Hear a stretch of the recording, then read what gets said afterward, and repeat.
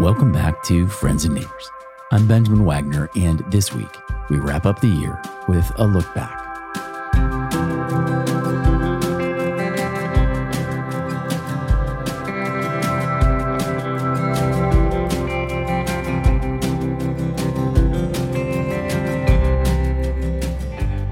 Before we begin, a reminder that Wagner Brothers Films still needs your help raising post-production funds for our second full-length documentary, Friends and Neighbors, at fandndoc.com right now.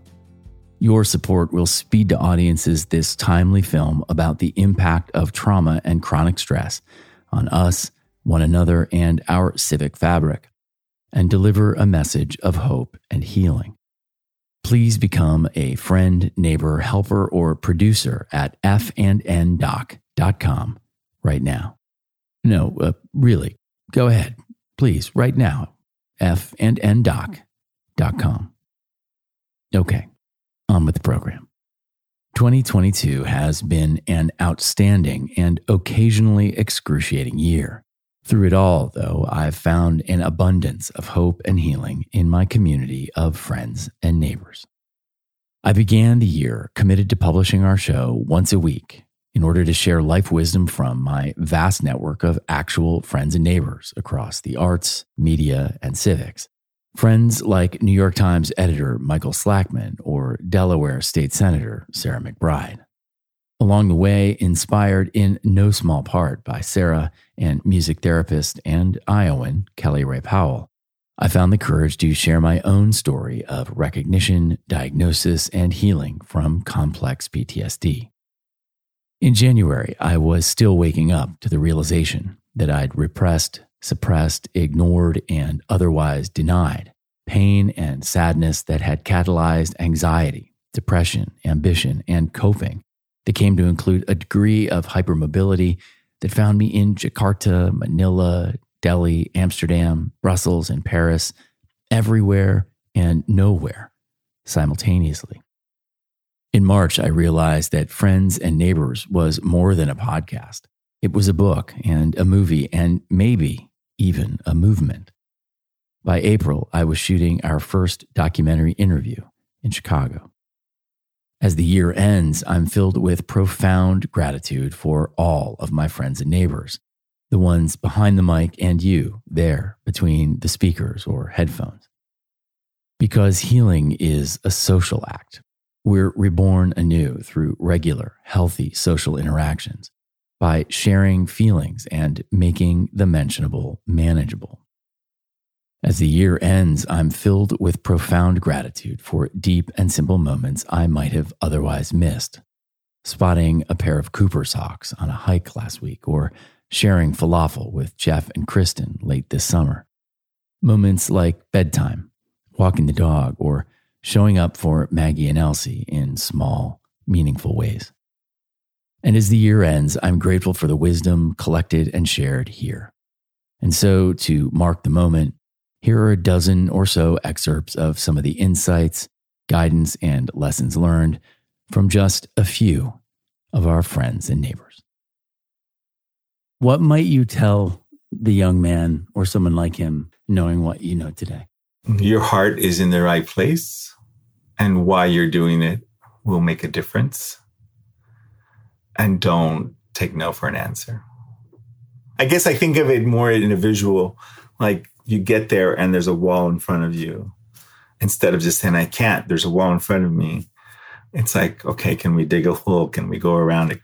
I think that my life has taught me that there are so many ways to go and cross to the other side. If I write about a painful period or something, then chances are someone else is going to hear it and be like, oh my God, I feel that same way too. What would you share with that 6, 7, 8, 9-year-old little boy? What kind of wisdom would you share that might give him a little insight to move through the world in a different way than you were actually able to? I sometimes think about that little boy and how fragile in some ways he was. To not lose the kindness in your heart It's so hard to do because, so many people could mistreat you and, you're going to face any number of challenges. But how do you retain that essence? Aren't we all trying to find like that inner child that is loving and that is kind, the inner child that wants to give the extra bite to their sister or brother? Just hang on to that. I think for most of us, we can find a way back to find that same kindness and innocence,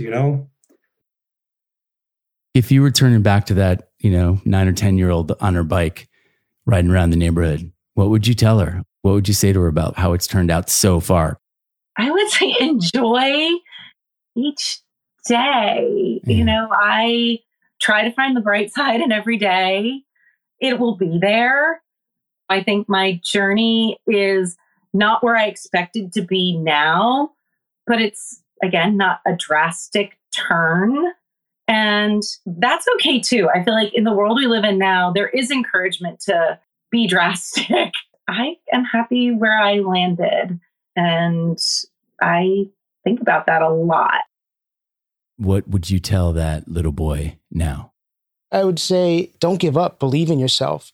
Inside, I knew who I was, but I didn't think that I was going to be able to be who I was and be successful. I was like, I'm Black, I'm queer, I deal with mental illnesses. Either I'm going to become a victim of violence before I'm 40, I'm going to die of AIDS before I'm 40, or I'm going to kill myself before I'm 40. I didn't have a plan for what happens after 40. And now it's staring me in my face. I'm like, I'm healthy, relatively speaking. I'm relatively successful. This was not in the book. What do I do? Part of me being the way as open as I am now and me being as authentic as I am now is because I hit 40 and I was like, oh, this is bonus time. And I want to leave this world with as few regrets as I can possibly have. I teach a lot of sort of beginner yoga and meditation. And it's like people are wiggling about and they're like, this is so hard and I don't want to do this. And I was like, yeah, that's the point. Right? Yeah. Like, I think about this concentrated practice time. That's your boot camp. That's like you going to the gym, prepping for a marathon. You're not going to suddenly start running the marathon. You got to train for it first. And it just so happens that this mindfulness practice to me is training for life. Yeah. It's literally training for how you can be the person that you want to be in the world and understand that. When you think back to that girl in Houston, Texas, what would you want to tell her now? To not be so hard on yourself, and that it's all going to work out. I thought it was for a very long time as a young kid. I'm going to be a rock star in a band or that's it. That's what happens, right? But I didn't know that there was a whole other world out there and a way to really connect and help people make art in a way that is so, so fulfilling. As cliche as it sounds, I would say there's more out there than what you are envisioning right now. There's even more out there. What would you tell that fourth grader today? What would you tell that little boy in the woods today? Well, I think I would say I'm right here with you. And if you trust me and you follow me, I'll show you the way home. Yeah. And what would you tell us? Well, I would say in the immediacy, the experience of difficulty, to see if you can not judge that experience and not make yourself out to be some kind of bad person, but just see that what you're going through is probably very, very typical of the human experience. In the moments pre-Civil War, the people who were enslaved in America could still gather around campfires to sing freedom songs and hold out hope for freedom. If people in the depths of the Great Depression, standing in bread lines, could continue to get up and continue to fight for change, if service members on the front lines of World War II during D-Day can withstand and come through the bullets of a seemingly impossible advance. If John Lewis, getting beaten and bloodied on the Edmund Pettus Bridge, can continue to walk across that bridge, if these people who had every reason to give up, every reason to feel hopeless and pessimistic about the capacity for us to overcome those challenges and to come out better than before, if they didn't give up in spite of all of that, if they were still able, without the light at the end of the tunnel visible, continue to move forward and actually find that solution, then I think if history is any indication, this is not the end, but just another one of those moments. That if we do persist, if we do keep up a level of hopefulness, even in the face of evidence that suggests that the most realistic person should be pessimistic, should give up hope, if we merely continue to persist, then I think once again, we will be a generation that finds that light at the end of the tunnel, that creates that progress, that overcomes that challenge, just as previous generations have before us. There's no burning bush. There's nobody saying, you need to do this now. To be faithful to your path in life, you need to quit MTV and go join an ashram in India. Part of the struggle of being a human is you don't really know. You don't really know. You take it a day at a time, and after 10 years, you look back and you say, oh, that's what that was about. Fred would have compassion about that too. Chogyam Trungpa Rinpoche, founder of Naropa, he had this quote I always loved. He said, "The bad news is you're falling through the air, nothing to hold on to, no parachute. The good news is there is no ground." I love it. So just whenever I literally feel like I'm flailing, I'll picture that. And I'll be like, okay, how willing am I? How able am I to lean into that experience in this moment? I'm not going to hit the ground. I know that it's going to be, whatever my response to life, the relationship, whatever. But here's my invitation. This moment is inviting me to pay attention. It is time to get simple and deep.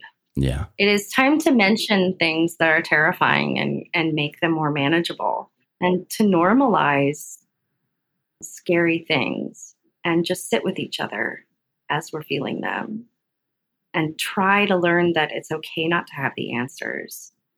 That no matter what, this is scary. This must be so scary for you. I don't know the answer, but I know that you are not alone in this. Yeah. So yeah, be messy. We need to be able to be messy with the people that we love, and to be able to know that we can screw up, and that at the end of the day, there is hope, not because we have answers, but because we're not really alone. That was Alberto Mendoza, Jamie Lenhart, Kirtan Smith, Sam Critchell, Mike Joseph, Kim Tai, Jeff Berner, Matthew Tusignot, Sarah McBride, Tim Madigan, Martine McDonald, and Kelly Ray Powell. And I'm Benjamin Wagner. Thanks for being on this journey with me, and thanks for being my friend and neighbor. Wishing you and yours a holiday season filled with love, light, friends, and neighbors.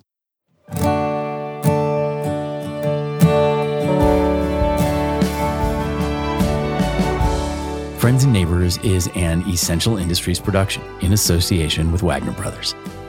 Please help us bring Friends and Neighbors, the documentary, to the big screen by visiting fndoc.com. Without your support, we simply can't finish the film or carry on this deep and simple podcast.